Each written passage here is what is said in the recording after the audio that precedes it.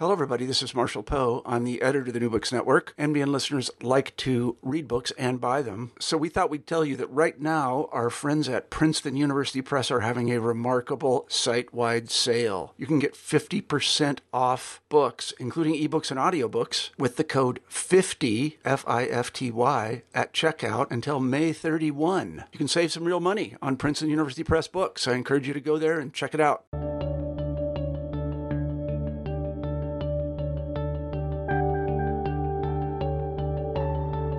Hello and welcome back to New Books in History, a channel of the New Books Network. I'm your host, Zeb Larson, and I'm here today with Dr. Michael Fischbach to discuss his new book, The Movement in the Middle East, a history of the Arab-Israeli conflict over Palestine. Dr. Fischbach shows how the conflict split the American left beginning in the 1960s, and how that conflict is spilling over into the political mainstream today. Dr. Fischbach, welcome back to the New Books Network. Tell us a little bit about yourself, people who didn't have a chance to listen to your previous interview.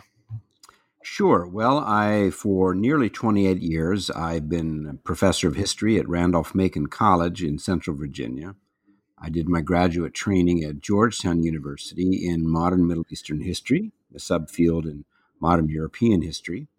And most of my professional writing until recent years focused on land and property issues in the modern Middle East, mostly related to the Arab-Israeli conflict, that is, Palestinian refugee property losses in 1948, the land and property left behind by Palestinian refugees. I also looked at a similar issue of Jewish property claims against Arab countries for land and property left behind there. But in the past 9 or so years, I've been focused on this very large project that took me in a very different direction.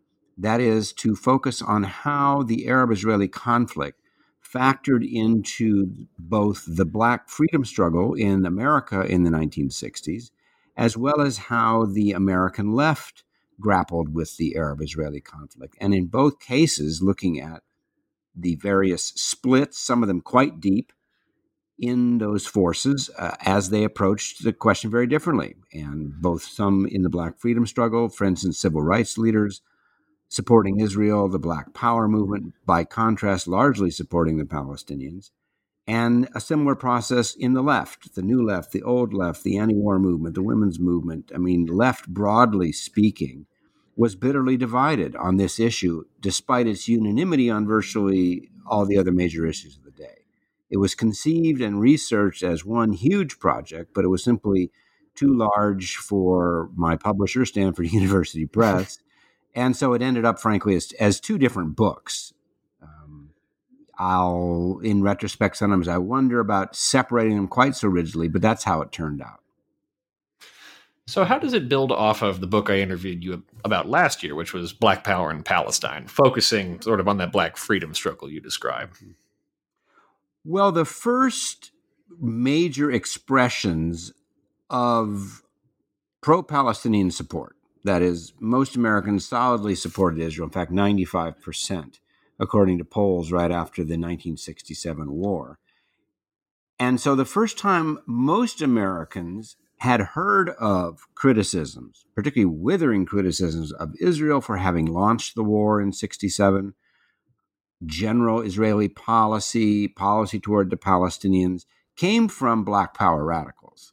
And it was quickly picked up by particularly the New Left, the youthful New Left, and also by old left political parties. Now, by old left, I'm talking about left-wing parties from the early part of the 20th century. The Communist Party USA, later on Socialist Workers' Party, the Socialist Party of America, other group, Marxist and Marxist-Leninists, Trotskyists, other left-wing social democratic parties from much, much earlier in the 20th century.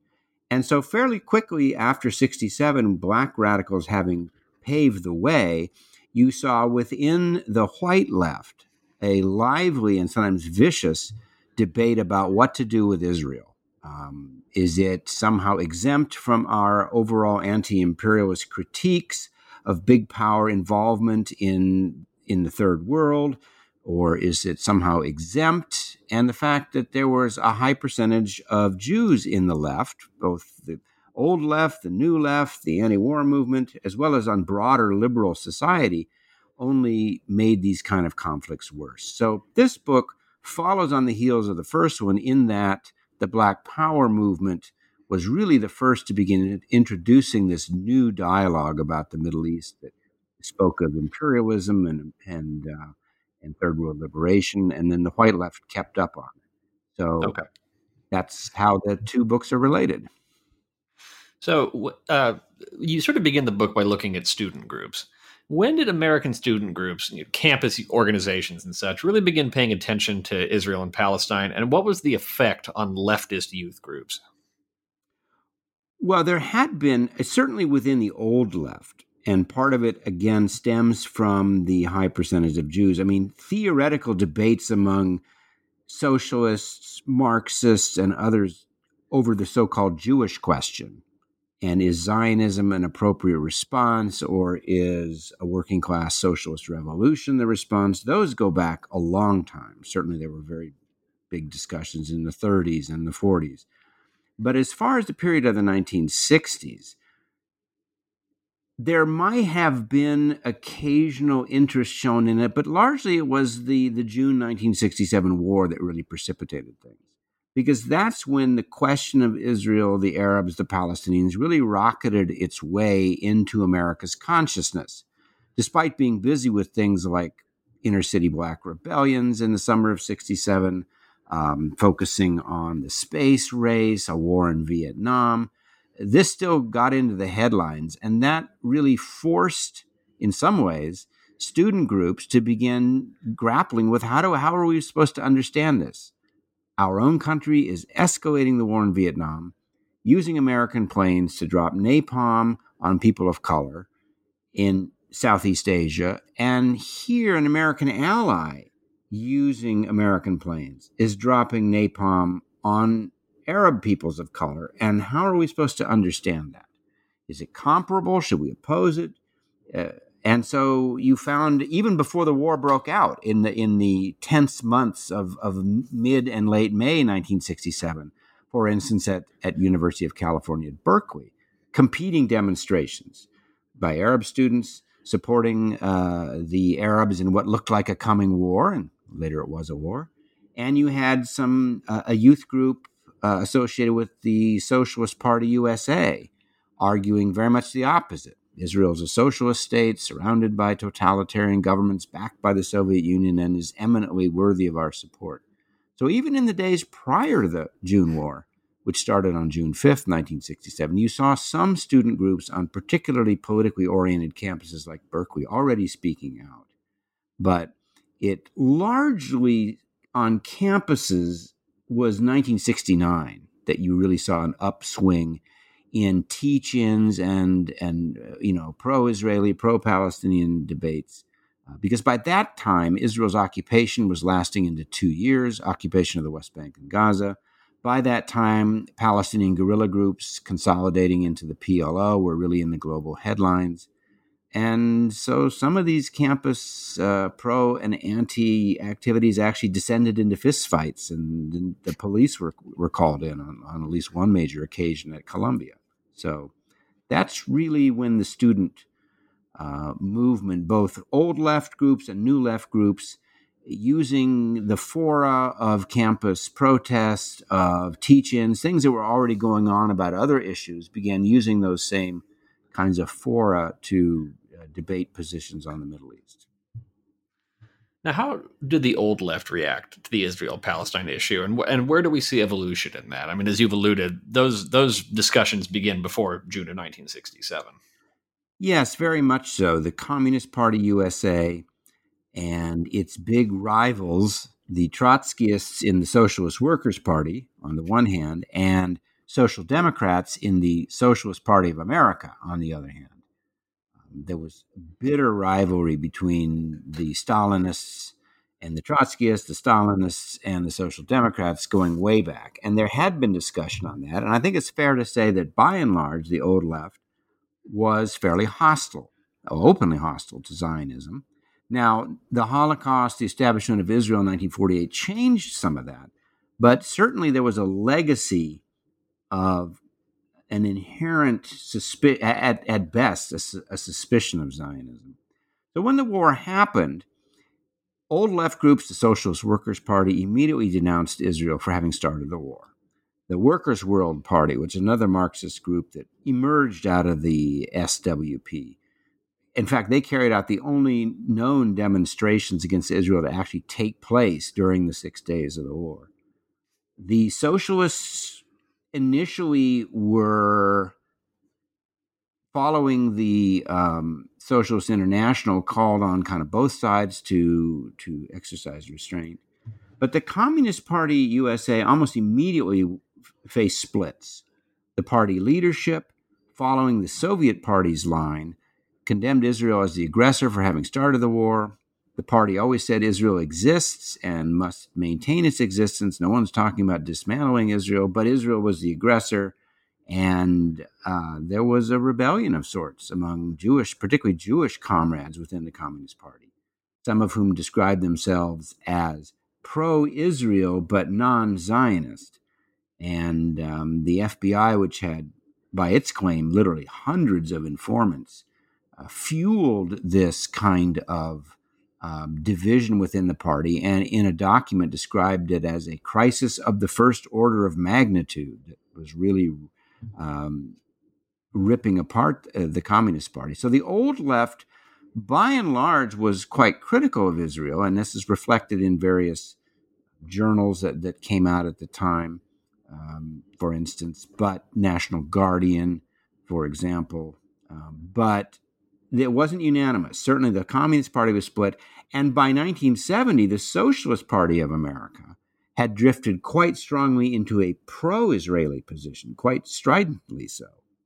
So there was far from unanimity, and sometimes these disputes mirrored earlier disputes. I mean, it's not a surprise that the Communist Party came out strongly against Israel, despite the objection of its members, some of them, and that the Socialist Party of America would take the exact opposite position. I mean, that reflects the fact that those two groups had been at each other's throats for decades. So the old left took various positions on it. Now, I wanted to spend a little more time on the socialist groups because I think there's a really interesting bifurcation that happens here.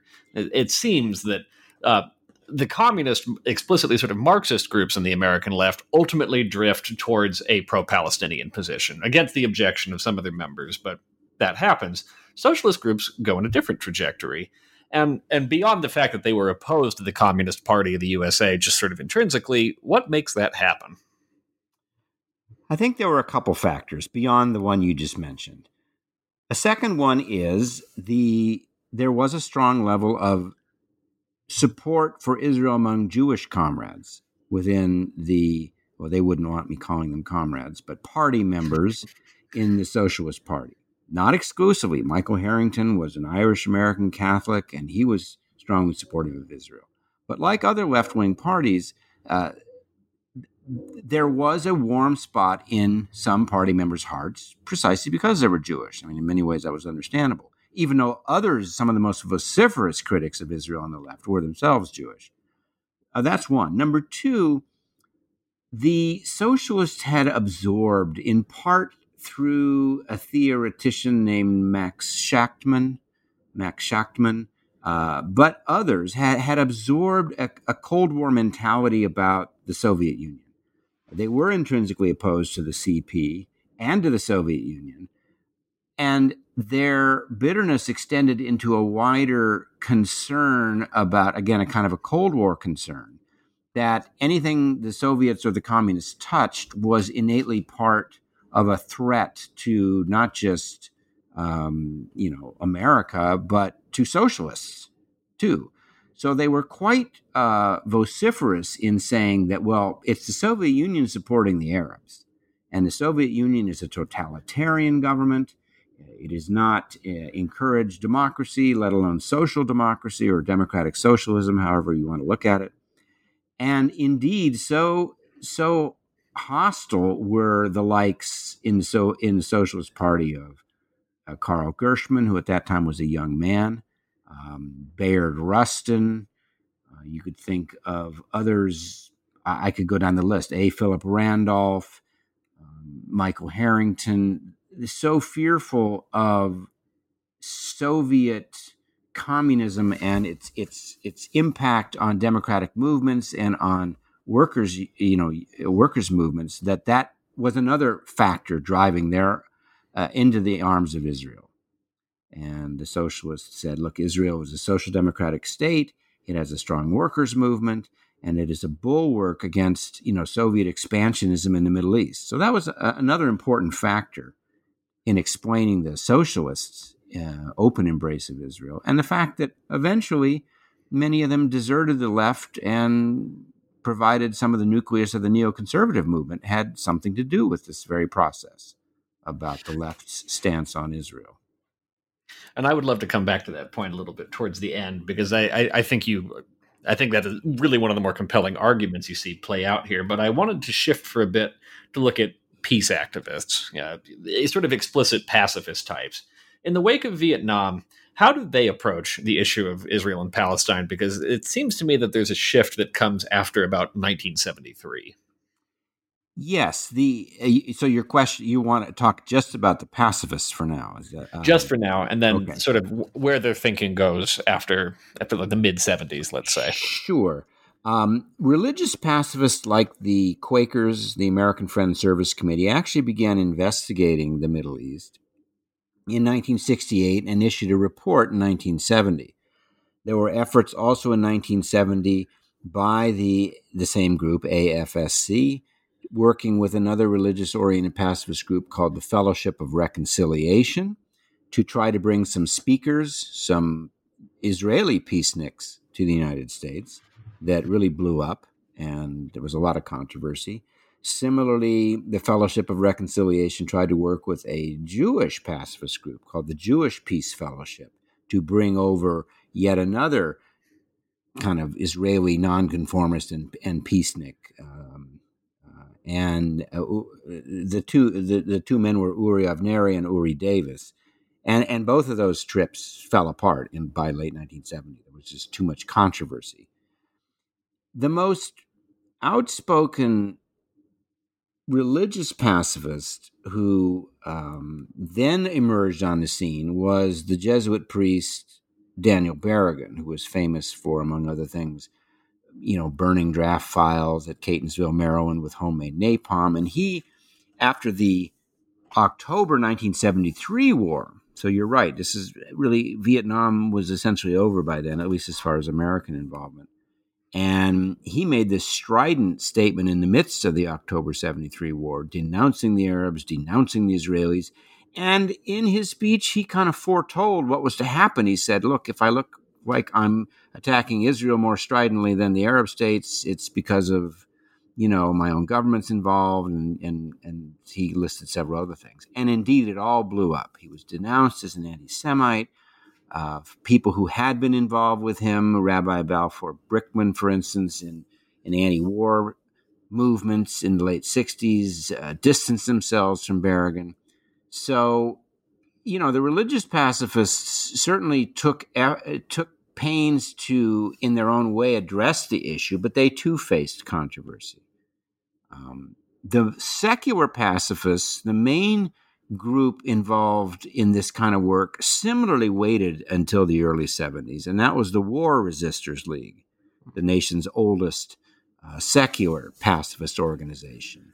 And figures like David McReynolds, who was also in the Socialist Party of America, people such as Jim Peck were pushing that they supported neither side.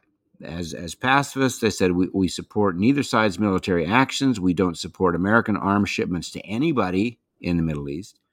And finally, in part because of this new war, October 1973, and in part because of the Berrigan issue, the War Resisters League finally, in 1974, decided that we really need to make a statement about the Arab-Israeli conflict and war in the Middle East. And they finally got around to doing so, and they published it and distributed it widely. So really, the pacifist group's hesitancy to and some of the backfiring that they got when they tried to address this is one reason I think that left them determining what to do in the late 60s, and it took them until the early 70s to really say, okay, we are going to speak out on this issue. And I think the fact that the anti-war movement in general was now dissipating gave them an opening to talk about things other than Vietnam, because that war, at least for America, had essentially come to an end. So that's the pacifists' approach within the anti-war movement. It was a touchy subject, and by and large, progress was made in terms of issuing reports and statements. It waited until the early 70s. So before sort of continuing on chronologically, I was curious. You mentioned they bring over some Israeli peaceniks as speakers in this period. And this is one of those awful two-part questions. To what extent are groups on the left interacting with Israelis in this process? And to what extent are they interacting with Palestinians, especially maybe Palestinians living in the United States? Well, those pacifist groups did. And a group that it actually originally emerged out of the Socialist Workers' Party, but became very much associated with Noam Chomsky, a group called CONAM, Committee on New Alternatives in the Middle East. That emerged in 1970 and really ceased functioning not too long after that in 1974. And CONAM and Chomsky personally were committed to bringing alternative voices into the United States. And that included, the first speaker they brought was someone from a radically anti-Zionist Marxist Israeli group called the Israeli Socialist Organization, or better known as Matzpen. And they brought him over. Aryeh Bober was his name. And, Chomsky wanted to bring particularly those kinds of voices, Israeli, Jewish, not exclusively, but that's many of the people they originally tried to get their voices to be heard in the United States, to show the left, to show the anti-war movement that there was not a unified consensus in Israel, let alone among American Jews, about this subject. There were other attempts, particularly among self-described Jewish radical groups, such as the Radical Zionist Alliance, the Jewish Liberation Project, groups that saw themselves as youthful advocates of socialism, even to some degree revolution, but they saw that as fully consistent with being Zionist, and they had much contact with Israel. In fact, within Israel, there was a group that emerged called the Israeli New Left, Smol Yisraeli Chadash, or SIACH. It went by the Hebrew acronym SIACH, that had a lot of cross-pollination, American Jewish New Leftists who went to Israel, either visiting or to live there, or lived there for a summer, and there was a lot of cross-fertilization there. As far as people on the anti-war movement, or the left more broadly, interacting with Palestinians and Arabs, most of that occurred through the presence of Arab students in the United States already. There were trips. There indeed were trips white leftists took to the Middle East. People met Arafat. They went to conferences. But I think the highest degree of interaction between Arab students, for instance, and American students occurred on college campuses over here. Indeed, the Palestinians were aware of some black and white American support, but I think by and large there was more exchange of ideas and people going back and forth as far as Israeli peaceniks and Israeli leftists than Palestinians from the Middle East traveling to the West to address crowds. There were plenty of academics, professors, students already here. So I think to the extent then that the left heard actual Palestinians speaking of themselves and their issues, it was people who were already here. Now, what's interesting in all of this, and you noted this at the beginning of this interview, is that there are a great many American Jews in the spectrum of leftist groups in this period, and there are pretty stark divisions that start to form. What do some of those disputes look like? And is there an organized place where you can see the fault line in American Jews? Is it generational? Does it sort of depend on which group they might be affiliated with in that moment? That's a good question. And, well, certainly older American Jews, particularly of the Holocaust generation, were aghast that a country that they considered a symbol of Jewish Renaissance and as a safe haven, God forbid, in the case of a future Holocaust, would come under attack for a war that they saw as driven by self-defense, under attack by fellow Jews. I mean, and you had people, Seymour Martin, Lipset, Nathan Glazer, older Jewish liberals and socialists and anti-war people just excoriating these people as being self-hating. These attitudes stemmed from complexes they had with their parents and their upbringing and so on and so forth. So certainly older people felt that way. But even among liberal and left-wing Jewish youth, there was quite a lot of division. It wasn't simply those raised in a more religious environment versus those in a more secular. It seemed from my research and in interviewing many of these people and reading things they wrote, that it ultimately was very personal. I mean, some people just immediately saw the connection between the Palestinian struggle, their own internationalist worldview, and it came to them very easily. Others had very agonizing discussions with themselves, their colleagues, their families. There didn't seem to be a common set of criteria from which I, as a researcher, could look and say, oh, well, this fits that mold. Secular upbringing, non-Zionist upbringing, didn't go to Jewish summer camps, et cetera, et cetera. I couldn't find any commonalities there. It really seemed like it was a personal decision. But as one person said, to be true to my left-wing convictions and my friends, I needed to go in an anti-Zionist direction. But I was very keenly aware that was also driving me away from much of what I had been taught from many of my family members. And she said it was a very agonizing choice. So I couldn't find really a uniform set of criteria by which someone could say, yeah, that person was likely to be willing to criticize Israel more than this person was. Interesting. So after 1973, where do we start to see the discussions going among leftist groups? Because it seems like this 67 to 73 period, there's a great deal of conflict. These groups are sort of trying to internally sort out their own positions. Where do we start to see the discussions going as we get into the 1970s?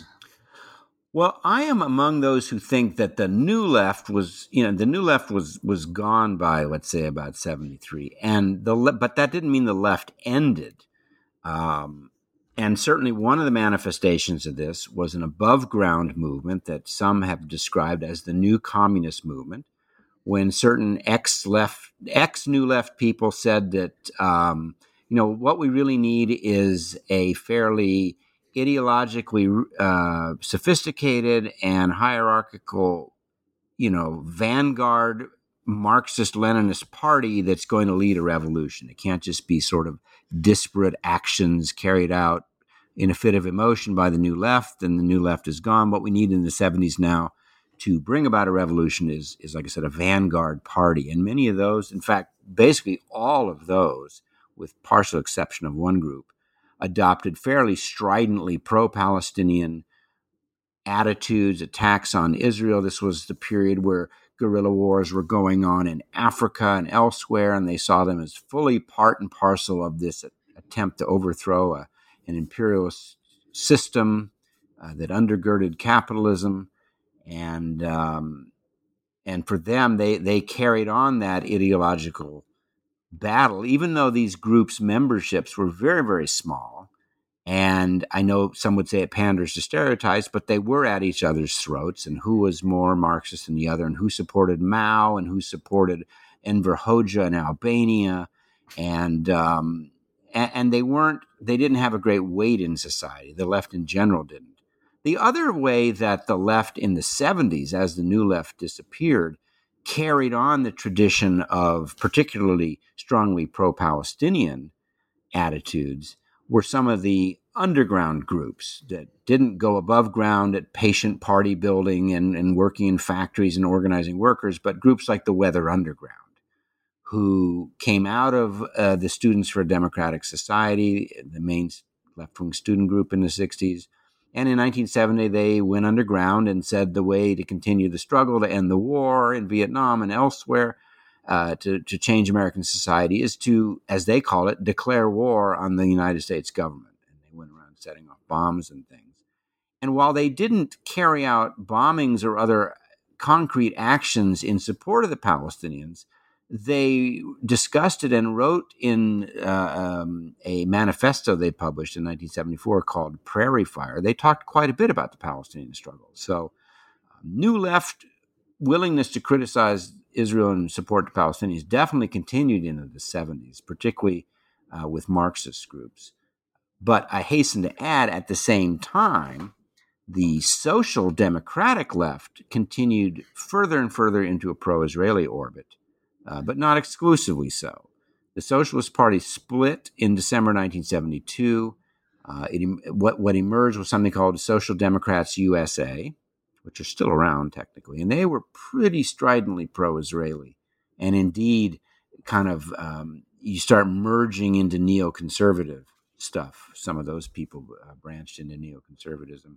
Another branch that was very supportive of Israel is today what we call the DSA, the Democratic Socialists of America. But there was another social democratic group that in the 70s also it came out of the New Left, but that was called the New American Movement. And they were pretty strongly actually pro-Palestinian. And this created some real problems when the New American Movement and the predecessor to the Democratic Socialists of America decided to merge. And that was the main sticking point when those two groups merged, which they eventually did in 1980, was how do we approach Israel and Palestine? So by the time the New Left is over and the Old Left is still around, but not nearly as influential, you still found these divisions going on in the left right through the 1970s. Now, since you've brought up this sort of neoconservative turn we see in some of these social democratic groups, I was wondering if you could explain, maybe for our listeners, just a little bit what that means, and then sort of what specific shape that took. How did this experience of witnessing the Israel-Palestinian struggle lead to this sort of novel political worldview? Right. Neoconservatives, by and large, and they were very influential in this country in the 2000s, particularly the George W. Bush administration, the decision to invade Iraq and things like that, by and large were conservative in that they believed in the projection of American power, including military power, but broke with traditional conservatives who sometimes had kind of an America First policy, in that they had, in a sense, a liberal underpinnings that we need to make good things happen in the world. We need to spread American democracy. We need to support democratic forms of capitalism, for instance, and to project American power not simply to preserve American interests, but also to better the world, almost a Wilsonian vision. So neoconservatives had a fairly militant foreign policy. They embraced the Reagan administration's goals in the 1980s, particularly because they were incredibly hostile to the Soviet Union. And that goes back, not all of them were members of the Socialist Party, but without exception, the neoconservatives believed in confronting the Soviet Union. They opposed the policy of détente under Henry Kissinger and President Nixon, President Carter's attempts to negotiate with the Soviet Union. They were very hardline. But they, again, also had a kind of liberal flair, almost like what we used to see in Vietnam, in that, well, we're helping people. We're bringing democracy. We want to make it better for them.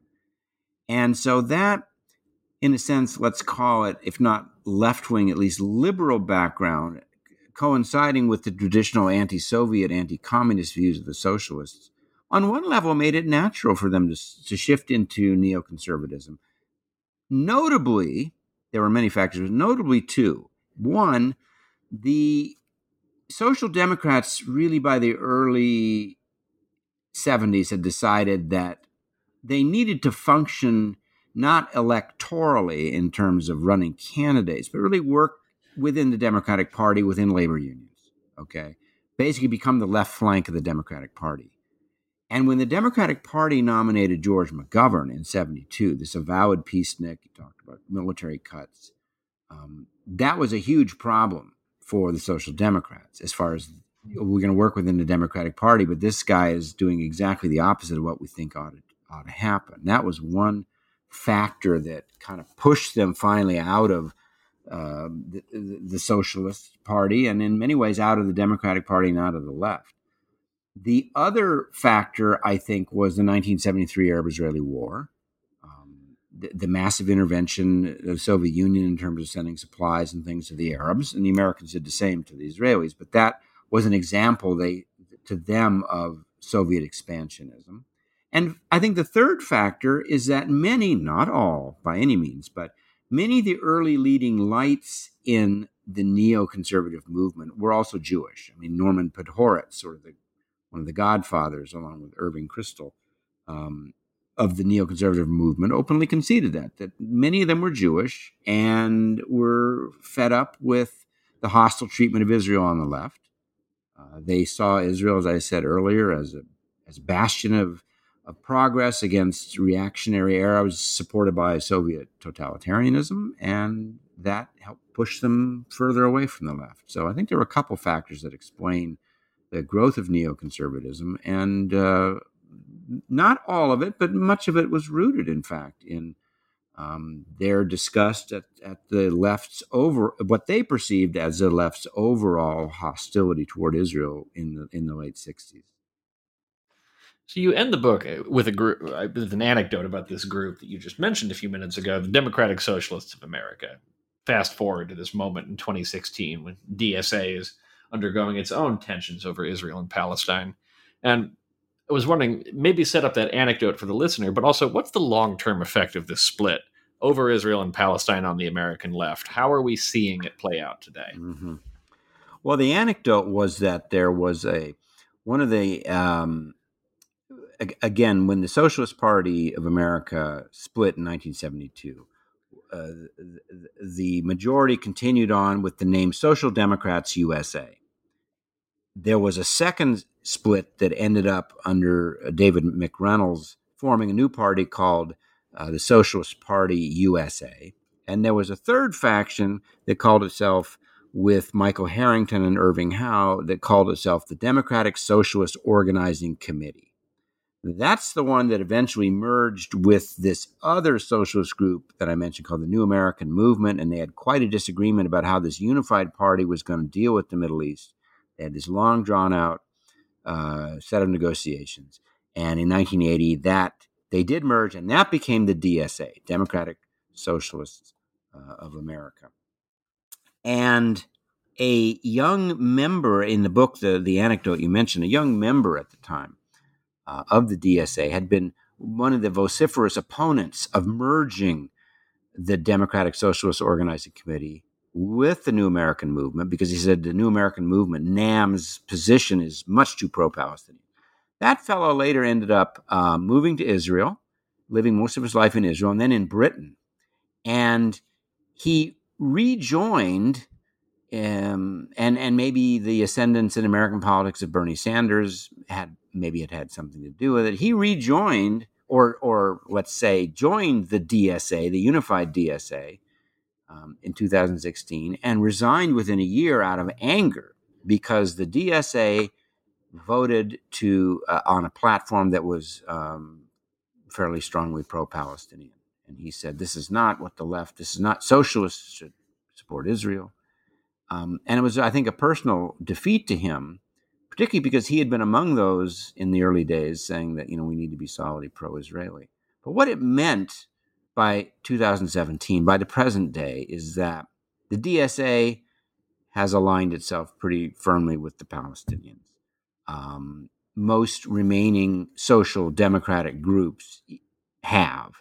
That is, in our day and age, the left, what I would call sort of the true left, from the Marxist left to the Democratic Socialist left, is fairly unanimous now. If there were debates in the 60s, those are basically gone. We see solidly pro-Palestinian positions. Now, in the wider world, let's say not actual left, but liberals to progressives, this is still very much a live issue today. And that's where the DSA's inroads into the Democratic Party come into play. Not just the actual DSA members like Alexandria Ocasio-Cortez or the Palestinian-American Rashida Tlaib, but even people who aren't in the DSA like Bernie Sanders. The influence of socialists within the Democratic Party mirrors the fact that large chunks, particularly of the youthful rank and file of the Democratic Party, not socialists, just regular Democratic Party, similarly, by opinion polls, have shown themselves to be much more sympathetic to Palestinians and to Israel. And so this is presenting the current Democratic Party leadership with a real problem. That whether you're talking about donors or whether you're talking about electoral support, that the fact that the traditionally Democratic, solidly pro-Israeli Democratic Party and its party bosses are facing a kind of youthful revolt on a number of levels, not just those who support Palestine versus Israel, but on how the people within the party view capitalism, how they view socialism. That once again, like in the 60s, we see the Democratic Party, which I'm not calling left wing, but let's say the Democrats, wider liberal and progressives, once again, like in the 60s, becoming very bitterly divided about Israel-Palestine in the midst of divisions that they're suffering anyway. And as they go into the November 2020 elections, this lack of unity over Israel-Palestine is only going to add to the fractiousness of the party over other questions, like I said, of socialism versus capitalism and Bernie versus others. And it can, unless they somehow figure out how to deal with this, it's going to lead to even further problems for them. And I think that's pretty clear. And I might add that worsening progressives who support Israel strongly but are still consider themselves progressives, worsening their troubles is the fact that the presidency of Donald Trump, that all progressives are working to defeat Trump, and even the pro-Israeli progressives are working to defeat Trump. Yet, ironically, Trump has been the most stridently pro-Israeli president we've seen in terms of actual decisions he's made. So supporting Israel, ironically, can be viewed as a default support for President Trump's policies, but at the same time, these activists don't want Trump reelected. So this, again, the question of Israel-Palestine is still bedeviling, if not the actual left in America today, which is pretty small, it is still bedeviling the wider progressive society.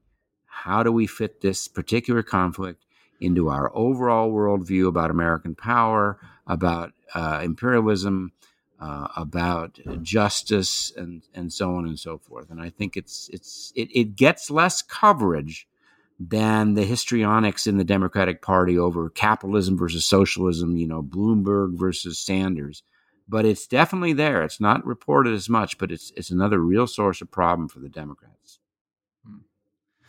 Now, I have just one more question for you. And I know that this project has been long in the making and involved a tremendous amount of research. What are you thinking of working on now?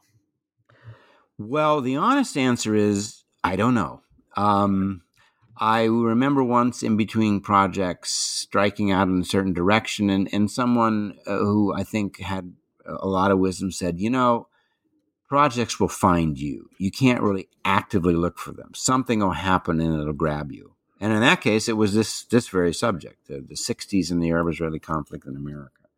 So right now, I think I'm just kind of giving great wide berth to the muses and waiting for them to strike me with some new idea. Undoubtedly, it will deal with the Arab-Israeli conflict.